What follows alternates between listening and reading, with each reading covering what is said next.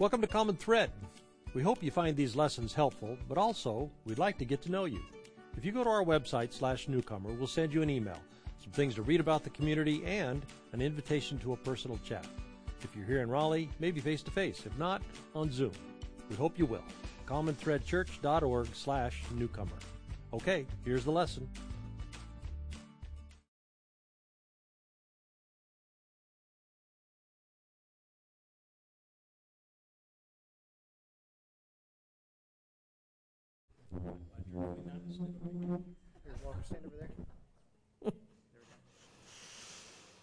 Good morning.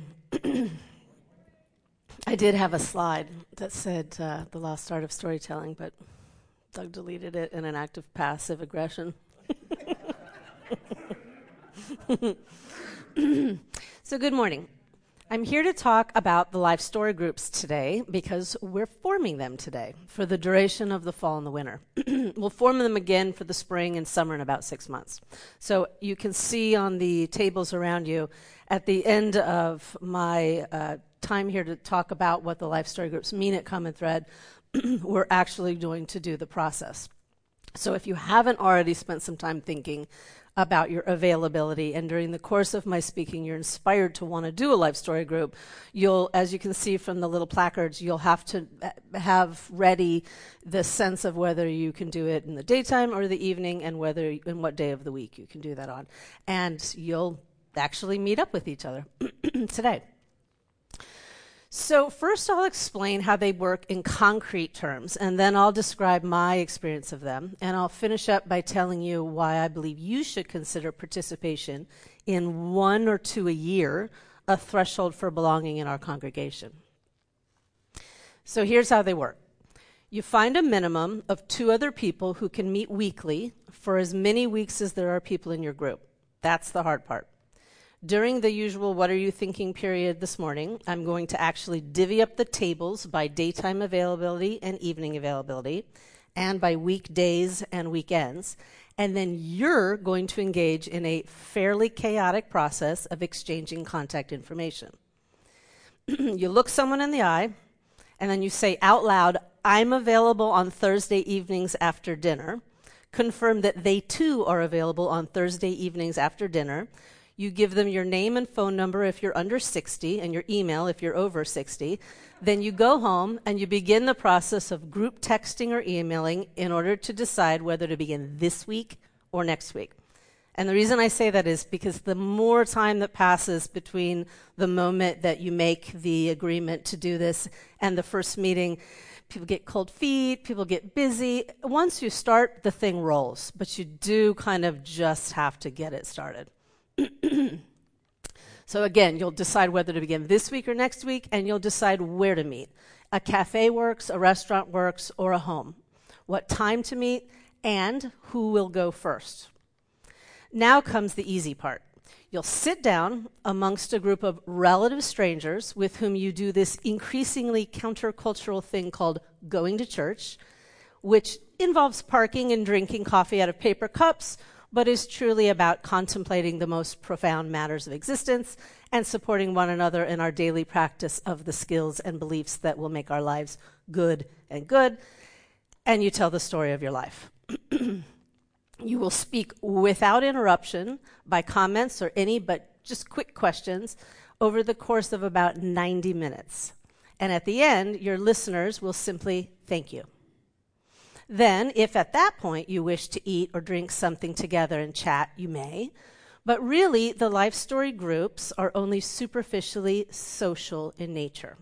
They belong in the communal quadrant of our circle because they're intended to foster community, which is sometimes simply social, but often also far more than that. Because the life story groups hold this significant space, there are even guidelines. Meditation, check-in, confidentiality, and judgment. Try to begin every life story group gathering with a 5-minute silent meditation in order to remind ourselves that though this is a communal activity, it's not just a social activity. The spiritual journey benefits from spiritual friendship, and that's what we're here together to make. Nothing fancy. Just try to hold still for 5 minutes while keeping your eyes closed. And every time a thought arises, say to yourself, yes, yes, but not right now. And wait for another to come along. I took that directly out of the words of the Buddha. Wherein you repeat the process. So literally at the beginning of the Life Story Group, you create a kind of a space for everyone to calm down, to focus on being together, to realize they're together, and most importantly, remember, it's not a coffee klatch. There's the fun of that, certainly, but we're doing this as a church for spiritual reasons. So a meditation, even as simply as that, would really, I think, benefit.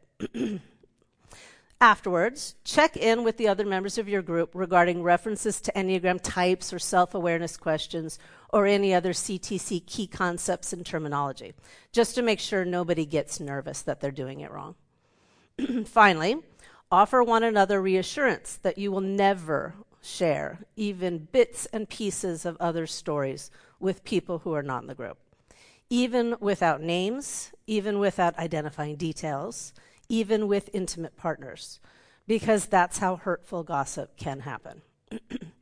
In terms of the fear of being judged, that every single person in your group is susceptible to, this is trickier, because what happens in your heart is more difficult to control and to manage, of course. So of course you will feel feelings of envy, admiration, pity, affinity, scorn. And one way to avoid the appearance of judgment, however, is to avoid asking questions or making comments. You just listen through to the end, and then you thank the speaker for the story. But you're not on your own with any feelings or thoughts that might come up after listening. The skill of being a member of a community requires practice and support. Always know you can reach out to our minister or a member of the pastoral team if you need help. But also remember what Robin has taught us through the Enneagram.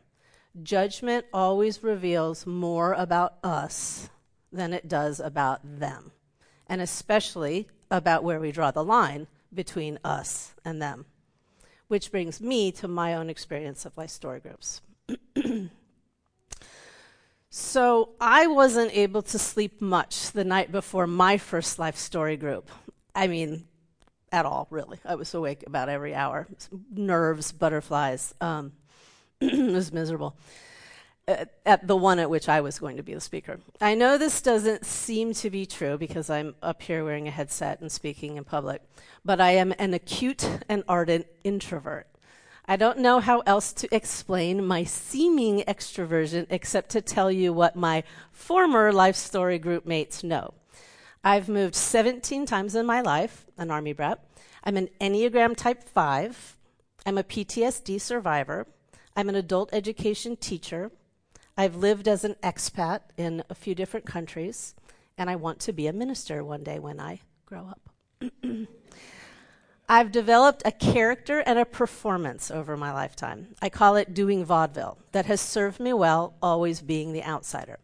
You walk in like you're fearless. You go right up to the people who seem to be at the center of the thing.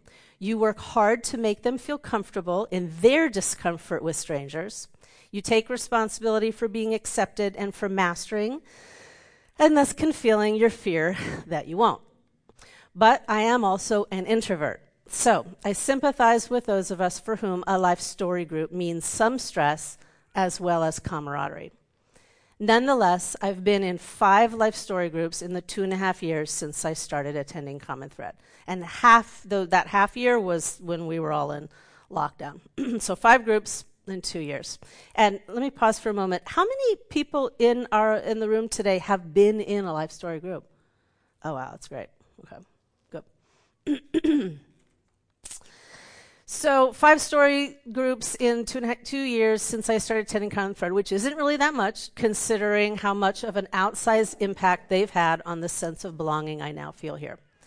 That's 14 people in grand total in those Life Story groups. 14 central life stories, not including those of the family, friends, and pets whose life stories intersected, influenced, and confounded those of the main characters. Like in all good stories, there were heroes and villains, plot twists, settings that were as important to the story as the main characters, and so many themes. Good versus evil, coming of age, life and death, change versus tradition, power and corruption, individual versus society. I did a Google search. It's been a while since I was an English major. You may think I'm kidding or exaggerating, but I do believe that every time I listen to a life story, I'm hearing or overhearing 4 narratives.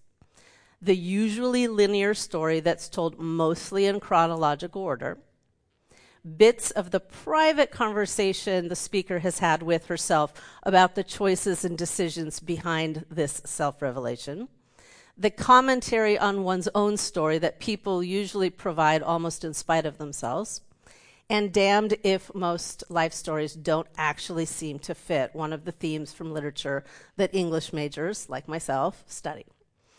Juggling the first 3 narratives as a speaker gets especially strange towards the end when you instinctively try to bring your story through beginning and middle to end without the oddness of actually saying out loud, "So here I am."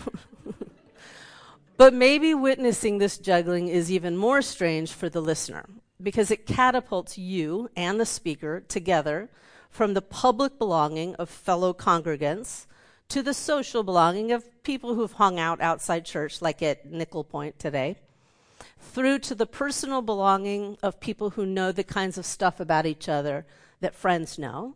And now there's only one direction left to go, towards deep belonging. And once you've experienced deep belonging with someone, it's hard not to accept them unconditionally. And we all know how quickly unconditional acceptance can slide down the slippery slope towards compassion. And if you're not real careful, love. It's hard not to love people. It's hard not to love people when you see how they've put one foot in front of the other, making decisions between the choices they got given until it all added up to a life that had a kind of momentum of its own. It's hard not to love people when you hear how they were thinking and feeling about their lives all that time, having mixed feelings about those choices, having second thoughts about those decisions, just like us, just like me. You start to wonder if you wouldn't have made the exact same decisions if you'd been faced with those exact same choices. You start to wonder if maybe what the Reverend guy keeps saying about oneness might not merely be a metaphor. And it's especially easy to love someone when part of what you feel compassion for is this thing I'm calling the theme of their life story. If you haven't guessed by now, the theme of my life story is outsider versus belonging. It's why I do things like show up for 5 life stories, even though it means I spend an inordinate amount of time in recharging alone in my house with the curtains drawn and the ringer turned off. The Enneagram seminar was a couple weeks ago, and I think it was Roger who was in a panel and actually said out loud something I've never heard another human being say, which is that when someone comes to the door, sometimes we 5s, we literally drop to all 4s and crawl under the windows so that we don't have to have a human interaction without planning. Because before we have interactions, we like to put on the vaudeville and get ready for it. So Roger, I remember, said that he's gotten to the point in his life where he doesn't do that anymore. I'm not quite there. It's why I want to take the hard-earned skills I've acquired getting good at vaudeville in the service of my own suffering and instead use them as a minister or a pastor, definitely both a character and a performance, in the service of my love for others. It's why my desire to belong is always balanced by my desire to stand just far enough away that I can see the whole juggling act. It's also why I've been able to go to several of my life story group mates during these last 2 years, both to give help and to get help. They must know how hard it is for me to do either, having heard my story, but especially the second, getting help. So I was wondering if anybody would show up this morning, and Scott has, and Christy's not here, and Laura's not here. But there have been a couple times in the last 2 years when, despite the fact that I had been told over and over again, one doesn't need to come to church only with one's hands full to give, but one can also expect to take, there was no way I was really going to do that until it got really bad this last year. So at that point, I had to call on somebody to give me some help. And not by coincidence, the 3 people I called on were the 3 people who've seen me in Life Story Group. I guess what I figure is they know the truth, so I can drop the vaudeville, because I can't get help if I can't be real with someone. And I also can't ask for help for someone until I know for sure that they, at some point in their lives, have been in the position of having to ask for help. Is it just me who struggles with that kind of pride and kind of fear and kind of avoidance of vulnerability? Because I think it is. Yeah, it probably is. Yeah. It's just you. So my Life Story Group mates have been the people that I was able to turn to, because only under those conditions would I ever ask someone for help. Doug, for example, knows that during this last 9 months of going through difficult times, when he would ask me at the beginning of a conversation, how is my soul, I would immediately launch into vaudeville. I think there were a couple times when I performed entire Broadway acts. It's just hard. It's just hard to be vulnerable. Has anybody else ever found that to be true? Oh, okay. So Doug told me that when Common Thread put away the rows of chairs and brought in the tables, then started asking people to talk to each other in these small groups without the safeguard of the pulpit, that we probably lost some folks. And yes, you are definitely going to have to endure some awkwardness if you want to take part in a Life Story Group. Duh. It's deeply weird to shape your own life experience into a linear narrative. It's deeply weird to talk for 90 minutes straight without the buffering of mutual conversation. It's deeply weird to share personal, if not intimate, details of your life with relative strangers, possibly revealing in the process aspects of your personality that you like to pretend aren't already obvious to everyone. But it's not going to kill you. And if I may say so, we might just owe each other this. Just as judgment is a funhouse mirror, any compassion we can come to have for others by understanding why they are who they are is inextricably tied to the compassion we either feel or don't feel towards ourselves. Watching someone else juggle those 3 narratives, then realizing they're doing the same for us, we're forced to see our own lives in a broader context.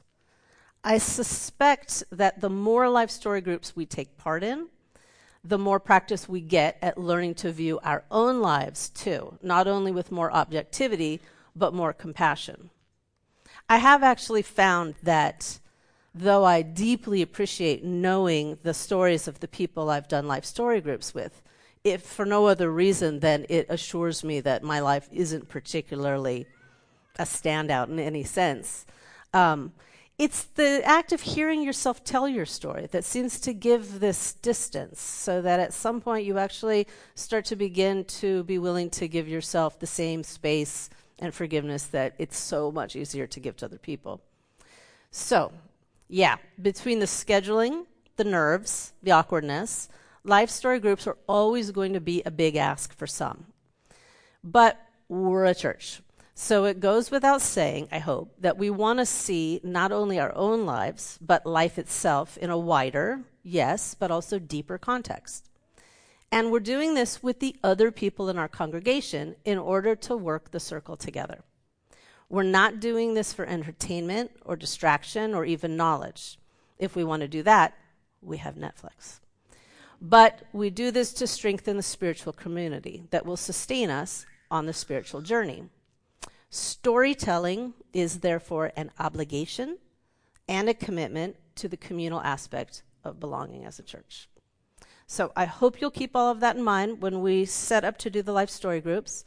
I hope you'll keep in mind the pacing of yourself to maybe have time to do 1 or 2 this year.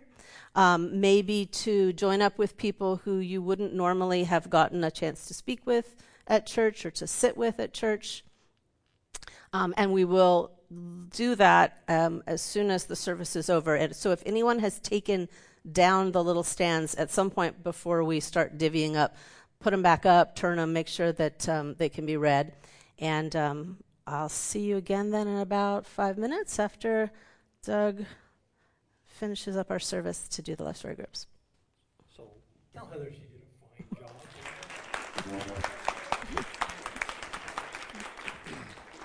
So if you would, prepare your offerings. We all give online now. The button is at the top of our website. There are lots of options, lots of different ways to give. And if you're in the directory, you saw the financial report this week. We are behind budget. And people, this is a really bad time to be behind budget. Last time we moved into a new space, this space, it cost us $60,000 to relocate. It's not going to cost us $60,000 this time because we're going to take our sound equipment and our live stream equipment with us, but it's still going to cost. And so for us to occupy that new space, we need to be ahead of budget, not behind. So if you're here in Raleigh or if you're from far away, now is a good time to take an ownership stake in the community. And to remember what we say on a regular basis, there's always a good return when we invest in community. Because what the spiritual community does is take our resources, amplify them when we give our love and our time and our energy and our dollars, and then give them back to us in the form of a community in which we thrive and grow and are transformed. So, again, everybody donates on the website now. It's about as easy as it can be if you go there. So, please do that. In a minute, we're going to dismiss all of you on the live stream. You heard Heather is going to lead us through getting into groups here in the room. But if you'd like to be in a group and you're online right now, then what you can do is you can go to our website, use the Contact Us button, and tell us all the times when you might be free. If you'd like to do that, we'll make sure we can connect you to any spot. Pardon? Oh, there is a form. Is it on the clipboard?